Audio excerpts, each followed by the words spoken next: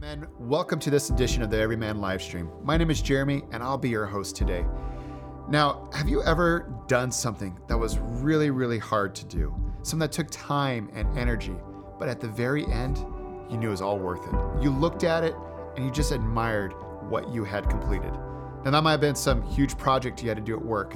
That might have been perhaps something in your marriage that you had to deal with. That might have been a fitness goal. Maybe you exercised really hard, you ate right, and you did everything you could so you could have the right outcome. Well, the important thing here is that as men, we know that if the prize and the result is worth it, we will climb the highest mountain, we'll go to the lowest valley, we'll do whatever it takes. In other words, it all depends on the object of our hope that will determine how much endurance we're willing to put into something. And that is what men's expert and pastor Kenny Luck is talking about today. So take a moment right now and share this message with somebody. Now, let's join Pastor Kenny live from Crossline Church in Laguna Hills, California, for part 3 of the Endurance series.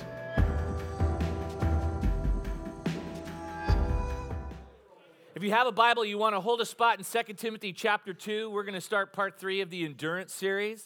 And if you're just joining us for the first time, just a little review, just so that you're up to speed, or if you're coming out of your fog, here's what you need to know. The big idea in this series is that no man fights to start a race, but every man fights to finish his race. Amen? Yeah, no man plans to give up. This is idea number 2. No man plans to give up, but every man's commitment to finish will be challenged, right? So in preparation, I just kind of started looking at some of the lives of Olympic athletes who medaled, all right? And I found this guy, he studied 50 Olympic athletes who medaled, and he came up with 4 common denominators, okay? Because you know that's a grueling process, right? I mean, you're training in obscurity and by yourself a lot, but he came up with 4 different things that defined all 50. And the first one was before they got to their first Olympics and medaled, they put in 10 to 15,000 hours, like at a minimum. So they were in the pool, in the gym, on the field, on the track, on the slopes, training 10 to 15,000 hours. So they trained daily, okay? Common denominator number 2, relational support. In the journey, right, and to develop endurance, they needed encouragement, and that's going to be the topic of part 4, because in part 1 we talked about how if you're going to endure, you got to get light, right? Lighter is better, right? Today we're going to talk about how hope is huge. Next one, we're going to talk about how encouragement is essential if you're going to endure. But they have that, right? I mean, even to this day, how many of you guys know who Serena Williams is? Okay, she lived with her sister for like 20 years. And then now she lives across the street. They hit balls every morning. Every morning they hit balls together. Neymar, Allison Felix, Simone Biles, all Olympic gold medalists, right? Their family is their manager. They have incredible encouragement and relational support in their journey to endure. Third, they mentally battle. So you've got train daily, relational support, they mentally battle. The 43-year-old gal who is the oldest Olympic gold medalist in cycling told a group of athletes at this university, said the toughest part about getting to gold was not the physical part. It was not letting the voices seep into my mind that were telling me that I wasn't capable. That was the real battle. Isn't this encouraging? It's like, man, it's the same thing. It's like, it's not about what I was doing. It was about the battle between my ears to endure, all right? It was not letting the voices in telling me that I was not capable. And then number 4, and this was huge. I thought this was just a revelation. It was the battle to know who they were apart from their sport. Like, it's like, now what, right? I put in all of this time and all of this effort, and particularly for those Olympic athletes who do not medal, who place 4th and beyond. It's, gosh, I've let everybody down, and who am I apart from all this training? There's a syndrome called Olympic depression. And it's because they don't know who they are apart from their Olympic journey and their identity. But, what I got out of all of it was that their hope in the prize was worth the price. In their minds, their hope in the prize to medal and to be an Olympic athlete and to achieve that glory was worth the price that they paid. And so I think every man understands that here, right? I mean, if you place value on something here, whatever it takes right here, you're going to get there. If this is valuable to you, then you're going to put in the time. Your hope fuels your ability to endure. All right? And that's what we're going to talk about, because the Bible talks about hope being something that helps you endure. Look at your notes in 1 Thessalonians chapter 1, verse 3. Let's read that passage together as we think about how we're going to endure in our race. Ready? As we pray to our God and Father about you, we think of your faithful work, your loving deeds, and the enduring hope you have because of our Lord Jesus Christ.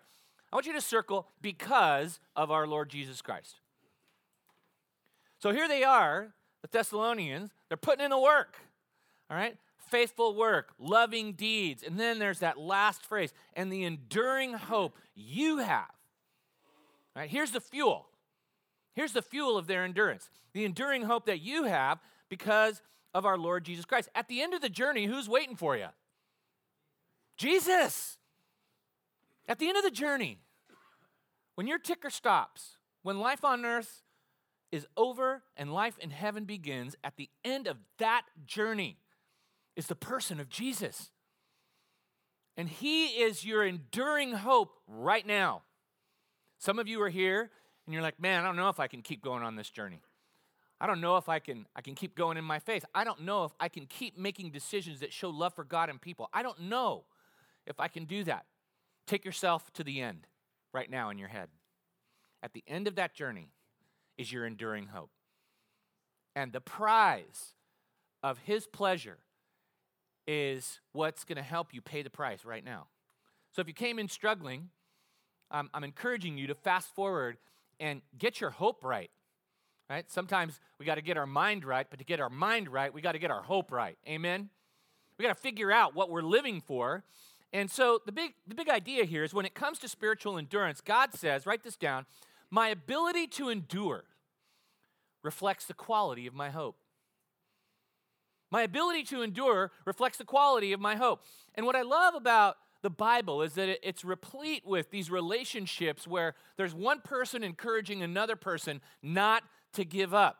Whether it's Jonathan and David, whether it's Paul and Timothy. And you know what it says to me? If that's the model, what's in the Bible is modeled for us, it's meant for us, right? And so I want to take you to a little vignette between the Apostle Paul and another man of God, Timothy. And I want you to see how Paul paints this picture, and he's really, really encouraging this other man of God, Timothy, you got to have this mentality if you're going to make it. All right, look at what he says in 2 Timothy chapter 2. Timothy, my dear son, be strong through the grace that God gives you in Christ Jesus. You've heard me teach things that have been confirmed by many reliable witnesses. Now teach these truths to other trustworthy people who will be able to pass them on to others. Let's stop right there. And there's the mission ahead of Timothy. He's been trained, and now he's going to be training other people. And Paul knows what's ahead of him. And so now he's got to get his mind right and get his hope right if he's going to endure in his calling. Let's pick up there where it says endure suffering.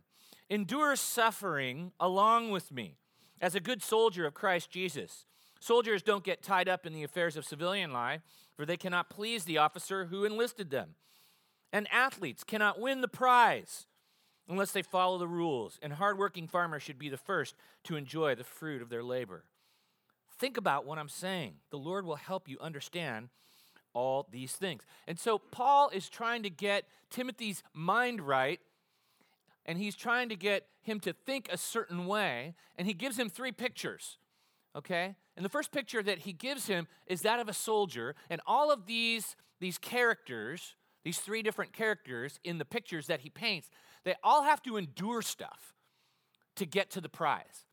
And their prize is worth the price. And so he starts with the soldier and he just goes, hey, you know what? There is self-control and self-limitation and focus because the prize of pleasing the commanding officer is worth it to the soldier.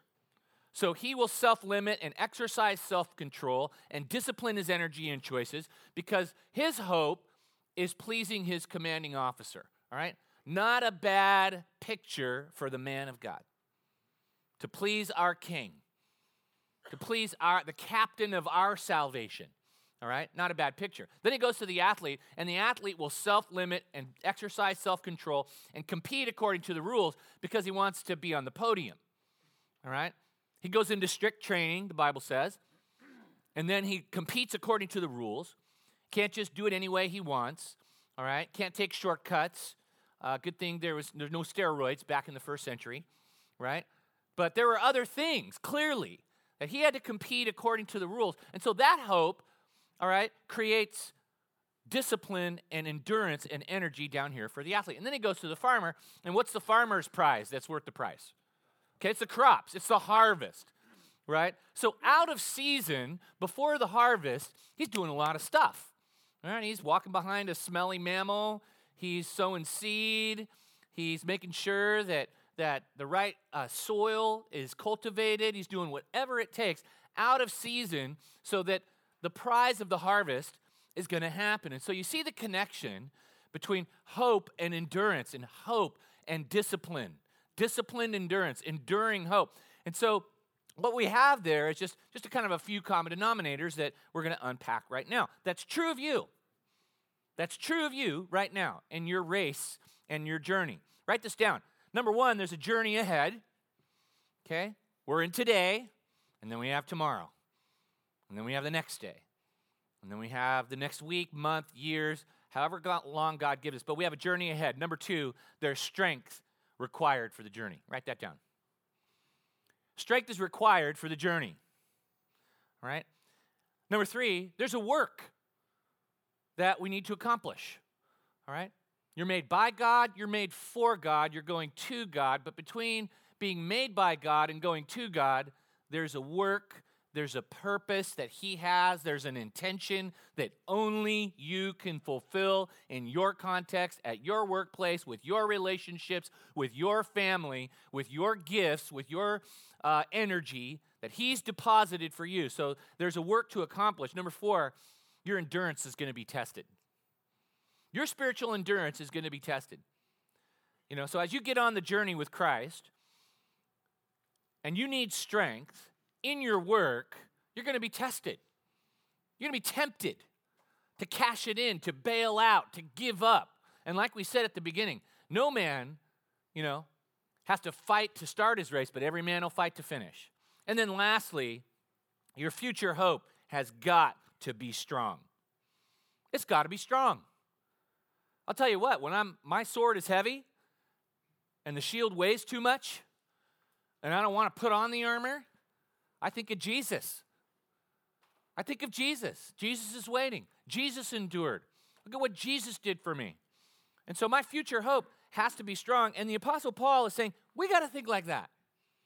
He says to Timothy, think about what I'm saying, and the Lord will help you understand all these things. You know what God is doing right now? He's trying to help you understand what it takes to get to the end, right? He's helping you understand so that today, right now, you can muster your resolve. You can focus your faith. You can apply your energy. Doesn't matter what context of life you're living in. God has a purpose in that context of life, all right? So let's unpack for the rest of our time how hope is power for the journey, that the price, all right, is worth the prize. And let's kind of reset our value on Jesus, all right? Number one, my hope drives my trust in God. My hope drives my trust in God. Every day in the endurance test of faith, the challenge is, am I going to trust God or am I going to trust myself? Am I going to trust my feelings or am I going to trust Jesus? All right? Am I going to trust the Word or am I going to trust the world? Am I going to trust culture and what's going on out there? I'm going to trust Christ. All right, look what the Bible says. Let's read it together. 1 Peter 1:21. Ready? Through Christ, you have come to trust in God, and you have placed your faith and hope in God because he raised Christ from the dead and gave him great glory. Everybody say this with me. He lives, I live. He lives, I live. Yeah, that's your hope. He lives, I live. Guess what? I'm in Christ. I'm living. I'm living forever, right? I'm crucified with Christ, and I'm resurrected with Christ, and I'm seated with Christ. That's my identity, and when I know who I am, now I know what to do.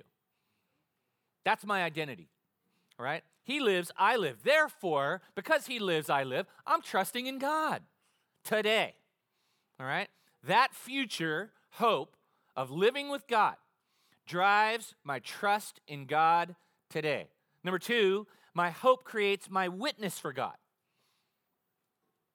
My hope creates my witness for God.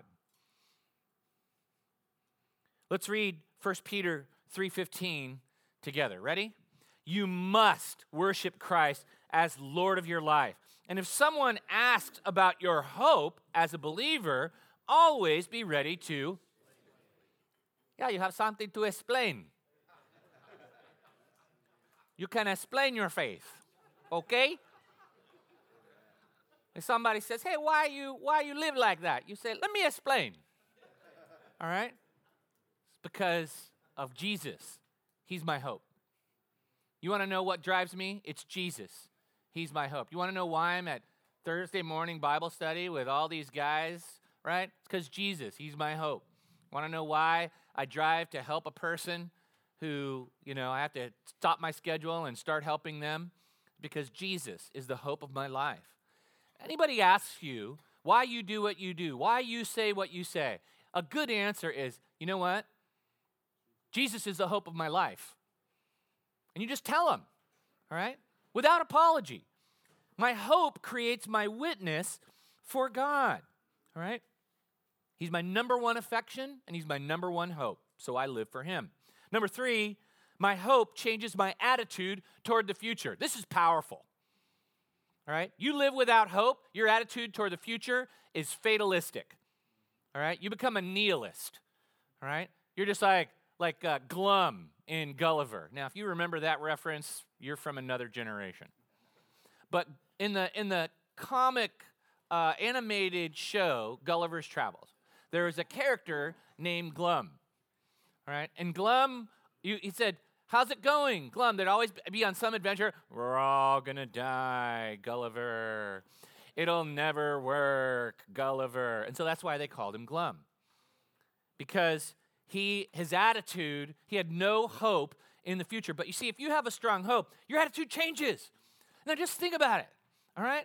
Think about maybe when you won the heart of the girl who represents that ring. And the day that you found out, she likes me. Man, that changes your attitude toward the future, amen? It's just like, hey, this might be the one. Oh my goodness. And then all of a sudden, man, your brain starts going. I'm going to spend time with this girl. There's a future there. I gotta get that in a row. And then I gotta stop farting in public and, all this stuff. You're thinking, I gotta adjust my attitude and my behavior, okay? My hope changes my attitude. Look at what it says in 1 Peter 1:3. Let's read it together. Ready? All praise to God, the Father of our Lord Jesus Christ. It is by his great mercy that we have been born again because God raised Jesus Christ from the dead. Now we live with great expectation. So back it out. Living with great expectation because God raised Jesus from the dead and God put me in Christ through the gospel. And now I am going to be raised from the dead. And I now worship with great energy, and then I move it forward. All praise to God, the Father of our Lord Jesus Christ. It is by his great mercy that we've been born again because God raised Jesus from the dead. Now we live with great expectation. I don't know where you're at emotionally. I don't know if you're depressed or happy or just, in the gray zone, all right? But let God's word and God's truth reset your attitude. All right? You should be living with great expectation. All right? Why? Because you're in Christ. And that means that you're going to be raised from the dead because Jesus was raised from the dead. You've been born again. God wants to make you new right where you are. Not in somebody else's life, not with all your circumstances resolved, but right now, right where you are. And your hope changes your attitude toward the future. And when my attitude changes, I'm able to endure. Amen? All right. Number 4, my hope defeats pressure and persecution. My hope defeats pressure and persecution. You know, you want to get some light reading, just pick up Fox's Book of Martyrs. And it tells the story about how hope in Jesus defeats pressure, it defeats persecution, and it defeats the fear of death. You know, I think about Polycarp, one of the first martyrs. He was a bishop in the early church. And when Nero was hunting down leaders in the church, a group of Roman soldiers finally found Polycarp. And he just asked for one hour of prayer, and they gave it to him. And they said, came back out of prayer, and they said, all right, recant, you live. Recant your faith in Jesus, you live, all right? Keep it, you die. And he looks right at them, and he goes, for 86 years I have served him, and he has never once failed me. How then shall I blaspheme my king who died for me? Wow. His hope was set. His hope defeated persecution. You know, think about where Christianity grows most exponentially. It's in the heat and pressure of persecution. You know where the biggest church is? Not in America. It's in China, where they actively persecute people who believe. All right? And so when we look at our own faith and we go, wow, what's gonna pull me through? Because persecution can cause you to stop your race. It can make you pause and reconsider. But you know, if your hope is strong, if your hope is sure, all right, your hope's going to defeat pressure and persecution. Let's read Hebrews 11:35. Ready? But others were tortured, refusing to turn from God in order to be set free. They placed their hope in a better life after the resurrection. So in Hebrews 11, it's talking about people who were able to overcome pressure and persecution because they had their hope right. And again, Jesus Christ is at the center of that hope. All right? Number 5, my hope pulls me into God's presence. You know, that's what hope does. Hope is a pulling force. All right? It pulls you forward if it's strong enough. All right? Look what it says in Hebrews chapter 6, verse 19 about hope pulling us into God's presence. Let's read it together. Ready? This hope is a strong and trustworthy anchor for our souls. It leads us through the curtain into God's inner sanctuary. Hello. That's where I want to be. That's where you need to be. You see, a lot of times you feel like, no, heaven and where God is, that's then and there and not here and now. That's not what the Bible teaches. Then and there is here and now. Why? Because of your identity in Christ. You are seated with Christ. You have access to the throne of God. You can go right now, if you're in Christ, you can go boldly to a throne of grace and receive grace and mercy to help in time of need. The question is, does your hope take you there? And do you access it? You know, we can live life self-sufficiently. We can live life insecurely. We can live life fearfully. We can live life confused and in the fog. Or we can get clarity from heaven for our life on earth. But the question is, what's pulling you into the presence of God? The Bible says that our hope, which is strong and trustworthy and is an anchor for your soul, leads you through the curtain, right? Past obstacles, into God's inner sanctuary. You know, some of you today, you walked in here, you've just been trusting yourself this week. Like, I got the resources, I got the know-how, I know what to do. You haven't stopped and paused and trusted God and got into His presence. And guess what? I got news flash for you. You're missing out. The clarity you think you have could be so much better if you would just talk to God. if you would just let your hope in Jesus bring you into his presence. Before a meeting, before a phone call, before a deal, before you get back through the door in your family, before you walk into the next situation, how about then and there, the power and hope of heaven impacting your here and now? How about that? I want that. I need that. But you know, it's a battle, all right? Will I be self-sufficient or will I be God-dependent? The man of God lives God-dependent, and it's good for him. It's good to be that way. So my hope, if it's strong, will pull me into God's presence. And when I'm pulled into God's presence and I experience his help and power and insight and truth, I'm going to endure longer than if I didn't. All right, let's look at the next way hope fuels the journey. Next, my hope turns me away from sin. I can't stress this enough. If your hope in Jesus Christ is strong, you're going to get light when it comes to sin. Because guess what? When your ticker stops, you're going to be standing before Jesus and explaining yourself. Okay? All right? Look at what the Bible says in Titus chapter 2. Let's read this together. And we are instructed to turn from godless living and sinful pleasures. We should live in this evil world with wisdom, righteousness, and devotion to God, while we look forward with hope to that wonderful day when the glory of our great God and Savior, Jesus Christ, will be revealed. See how the two go together? You want to be free from sin, which is a benefit for endurance. You're getting light. You're shedding sin, right? You're shedding every encumbrance and the sin which so easily entangles and hampers your race to the end. And how do you do that now? Well, you're looking forward with hope to that wonderful day. Everybody say that wonderful day. Man, you know what my prayer is for that wonderful day for you? Is that it's wonderful. That it's wonderful. And I don't know when that wonderful day is going to happen. I don't know if Jesus is going to come for me, right? He's going to come or I'm going to go. But that wonderful day is going to happen. And on that wonderful day, I want as little of sin as possible in my life. Why? Because he died for my sin. I don't want to be connected to the very thing that put 9-inch nails through his hands and his feet and a bloody crown on his head, made his back hamburger, and made blood flow from his insides and his heart exploded. That is not a pleasant thing. I don't want the very thing that did that to my Savior. I don't want to be anywhere near that stuff on that wonderful day. Amen? Wow. See, that's how we have to kind of take it personal.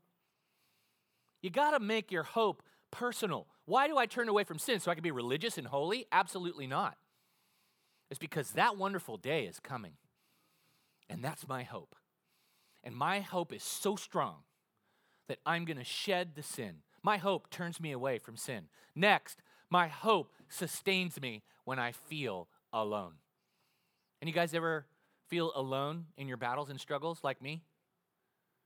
I mean, some of you today, you just feel really alone. Circumstances, one of the powerful forces of negative circumstances is that they create negative emotions. And negative emotions make you feel alone because you get the sense like nobody's feeling what I'm feeling today because nobody's going through what I'm going through.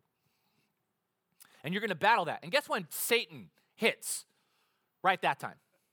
When you're hungry, angry, lonely, tired, frustrated, depressed, halted, burdened, grieved, and you just feel like, man, no one's living my life. Everybody's life on Instagram looks way better than my life that I'm living right now. All right? Here's the reality. Everybody's life on Instagram is synthetic and doesn't last. It might for a day, all right? But everybody's going to be where you are, so know that. Number two, you need a strong hope. Look at what it says in 1 Timothy chapter 5, a little context. Paul is training Timothy how to be a pastor. And pastors run into situations. They run into stuff, people's problems, right? People's losses, people's pains, right? And so Paul's trying to help Timothy, think about, hey, when people are alone, this is what they need, All right? Let's read 1 Timothy 5:5 together. Now, a true widow, a woman who is truly alone in this world, has placed her hope in God. She prays night and day, asking God for his help. When you're alone, you're not really alone. Now, a widow in the first century is really alone. Might be forced into prostitution. Might have to go live with a relative where she's the third wheel in a first family. All right? Because she's been abandoned. And in the first century, the whole family revolved around the man, what he did, and all that stuff. There was no intellectual independence, no economic independence, no emotional independence for women, all right, at that time. And so if you're a woman, you lose your man, you're going to feel as alone as a human being could possibly feel. And so Timothy is just saying, you know what? That woman, she needs a strong hope in God. Because she's going to circumstantially feel alone. But the reality is that God sees her, God knows her, God is with her, God can help her. And maybe some of you guys are feeling that way now. Well, I'm here to tell you from the Lord that God sees you, God knows you, God wants to help you, and God wants to talk to you. Right now. So my hope sustains me when I feel alone. Most every night when everybody's asleep. I don't know about you, but I have walk-around pressure. How about you? I don't talk to anybody about it. I'll talk to God, but I'll talk to some guys, but there's kind of things even that I keep to myself. You guys do that? Okay. So I'll walk, there's a little bridge between the jacuzzi and the pool out my back patio door, and I'll walk across the bridge and I'll get on this ledge. Okay, and just remember it's late at night, and hopefully nobody has night vision goggles, all right? But it's just like this, and I'm just looking up at Saddleback Mountain, and in the Bible, mountains are challenges. So when the psalmist says, "My eyes look to the hills," all right, challenges. My eyes look to the hills. Where does my help come from? My help comes from the Lord, the maker of heaven and earth. I don't know what your mountain is, but your maker is bigger than your mountain. Amen? And sometimes you just have to go, all right, I feel alone. I will be alone, but I'm not alone. I'm not alone. And I don't know where your place is, but you just need to breathe, look up, and know that you're not alone. And when I see all that order, and I see those stars, I'm like, hey, can you throw a little bit of that order right down here into my chaos, And then I just resurrender my life, all that I am, all that I have, all that I hope. And you know what? After I do that, and everybody's still asleep, and I close the sliding glass door, right? I don't feel alone anymore. I feel like somebody's with me in it and carrying my burden. So my hope sustains me when I feel alone. Next, my hope fuels my faith and love for people. My hope fuels my faith and love for people. Look what it says in Colossians chapter 1. For we have heard of your faith in Christ Jesus and your love for all God's people. All right, so the Colossians, A+ on faith, A+ on love for people. Where does that come from? All right? Which comes from your confident, what? Comes from your confident hope of what God has reserved for you in heaven. You have had this expectation ever since you first heard the truth of the good news. Isn't it interesting that when your strong hope is in God and your faith is in God, right? You start loving people in the present better, right? But your hope has to be really strong, all right? So this changes this. Now, if you're struggling relationally, all right, and how you love people, all right, you got to get this straight. Because you get this straight, these will straighten out, right? You don't have this straight, you're gonna keep on acting like a jerk. You're gonna keep on acting selfish. You're going to do selfish things. You're going to feel entitled. You're going to want other people to serve you, et cetera, because this is off. All right? You put your hope in something else. It's not Jesus, because when your hope is in Jesus, your relationships get better because he sets you straight, and he'll tell you, do that thing that shows love for me with people. That's how it works. So my faith fuels my faith and love for people. My hope fuels my faith and love for people. All right, 2 more. Next one is my hope preserves unity and peace with believers. My hope preserves unity and peace with believers. You know what? It's just fascinating about the Christian community is that we do a really good job of shooting our own. Same hope, same Lord, same destiny, and yet we compete and we can't get along and we analyze and critique and judge, instead of preserving unity and peace. And sometimes I have to be confronted on that. Sometimes I can get so self-absorbed that I can't see that this is stupid. I need to let it go. And I need to encourage and support my brother or sister in Christ. All right?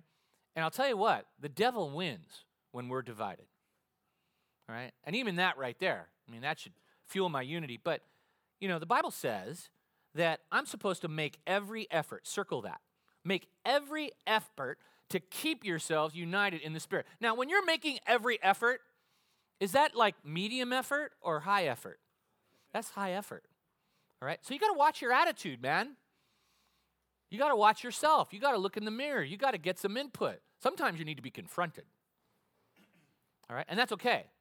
That's part of making every effort to preserve unity in the Spirit so that we can be bound together with peace, right? For there is one body and one Spirit, just as you have been called to the one glorious hope for the future. That's Ephesians 4, 3-4. Make every effort to keep yourselves united in spirit. Why? Because we're called to one glorious hope. Can we say that together? One glorious hope, right? And then that's backed into unity and peace with other believers, all right? Don't sweat the small stuff. Don't major on the minors. Like my pastor says, JP, keep the main thing, right? And that's our hope, right? And we can rejoice in so many ways, on so many levels, in so many dimensions because of our one glorious hope. And that creates a lot of unity. So don't major on the minors. Lastly, and this is the best one of all, my hope fills me with joy, peace, and power. Anybody up for a little more joy, peace, and power this morning? That's in short supply. But you know what? If my mind is not right and my hope is not right, if I don't have a strong hope, if I'm not focused on my hope, those 3 things are not going to fill my life. Look at what it says in Romans chapter 15, verse 13. And I want us to read it together. Ready? I pray that God, the source of hope, will fill you completely with joy and peace because you trust in Him. Then you will overflow with confident hope through the power of the Holy Spirit. So, question for you this morning. What are you hoping in? Next question. Is it delivering or disappointing? Do you have increasing measures of joy, peace, and power in your life? Better check your hope. Better check the source. I love how this is set up in Romans 15. I pray that God, the source of hope. You're flagging, you need a source of hope. Where are you going to for that hope? A bottle? All right? Porn? Titles? Position? Visibility? Fame? Social acceptance? Where are you going to for that hope? It'll deliver or it will disappoint. And make no mistake, wrong sources of hope deliver in the moment, but they're not sustainable. All right? God is eternal. All right? God is unlimited. God is infinite. He never runs out of hope. He's infinite and He's the source of hope, which means He has unlimited supplies of hope for you right now. The question is, what's your source? All right? And that's my prayer for you. It's the same prayer that the Apostle Paul has. I'm praying right now that God, the source of hope, right now, will completely fill you with joy. Maybe not joy from your circumstances, but joy from Him about your circumstances, that He's at work, the joy of a promise that you're going to be okay, and the peace that comes from knowing and trusting Him, that I'm connected to Him, and that gives me peace, and then I can overflow with power See, hope is power. And that's the headline for all these dynamics of hope, is hope equals power for the journey. That's what the Bible says right here in Romans 15:13. See, sometimes I'm tempted to put my hope in other things. I'm tempted to put my hope in a good plan. It's a good plan. I want to get to point B, and I'm at point A, and I have a good plan to get there. And sometimes I put my hope in the good plan, right? Sometimes I put my hope in people, and I make people, kind of my savior. Oh, if they come alongside me, then it's going to be all great. Or if they like my thing a lot, and their thing fits with my thing, they're going to work with me, and then we're going to go forward. All right. Sometimes I put my hope in that. Sometimes I put my hope in working hard, which I know how to do. And I know a lot of you know how to do that. Guys like to work hard. Work hard, that's the myth of, if you work hard, you can achieve anything, right? Well, it's hard to do it without hope. And so there's this dynamic, all right? But the Bible says this. It says, and this hope will not lead to disappointment, for we know how dearly God loves us because he has given us the Holy Spirit to fill our hearts with his love. That never disappoints. God filling your heart with his love, that hope never disappoints. And so let's pray. Let's put down our pencils. Let's stop where you are, and let's reset and reconnect a little bit with our hope. Lord, we know that we got into this race with a lot of hope, but we are fighting to the finish. And I know, God, that there are some guys here who have been thinking about just giving it up, cashing it in, saying yes to the flesh, the world, the devil. And together, and we don't know who that man or men are, but we raise the shield of faith to protect them right now in Jesus' name. And Lord, we know that every man's commitment to finish will be challenged, but you tell us very clearly that our hope defeats the evil one. It defeats the pressure. It defeats persecution. Lord, thank you that you are an attitude changer. Thank you that, Jesus, you drive my trust in God, and you turn me away from sin. And Lord, this morning, we're coming to the source. We need your hope. And we need it so that we can endure our race, to put in our time, to train, to make very hard decisions that say no to the world and say yes to your word. So, Lord, we need hope, and we ask you to give it through the power of the Holy Spirit. Jesus, forgive us for trusting in things that cannot deliver hope and disappoint. And Lord, we eliminate those right now. They're not going to be our source of hope, but we're going to replace them with you. You are our hope, Jesus. We are crucified with you. We are resurrected with you. We are seated with you, and that gives us joy and peace right now. And we're going to trust you today. We're going to trust you. And then, Lord, I'm thanking you right now that the hope that is going to overflow from that trust is going to bring power into every challenge, power into every man, power into every relationship as he walks with you. In Christ's name we pray, and God's men said, amen.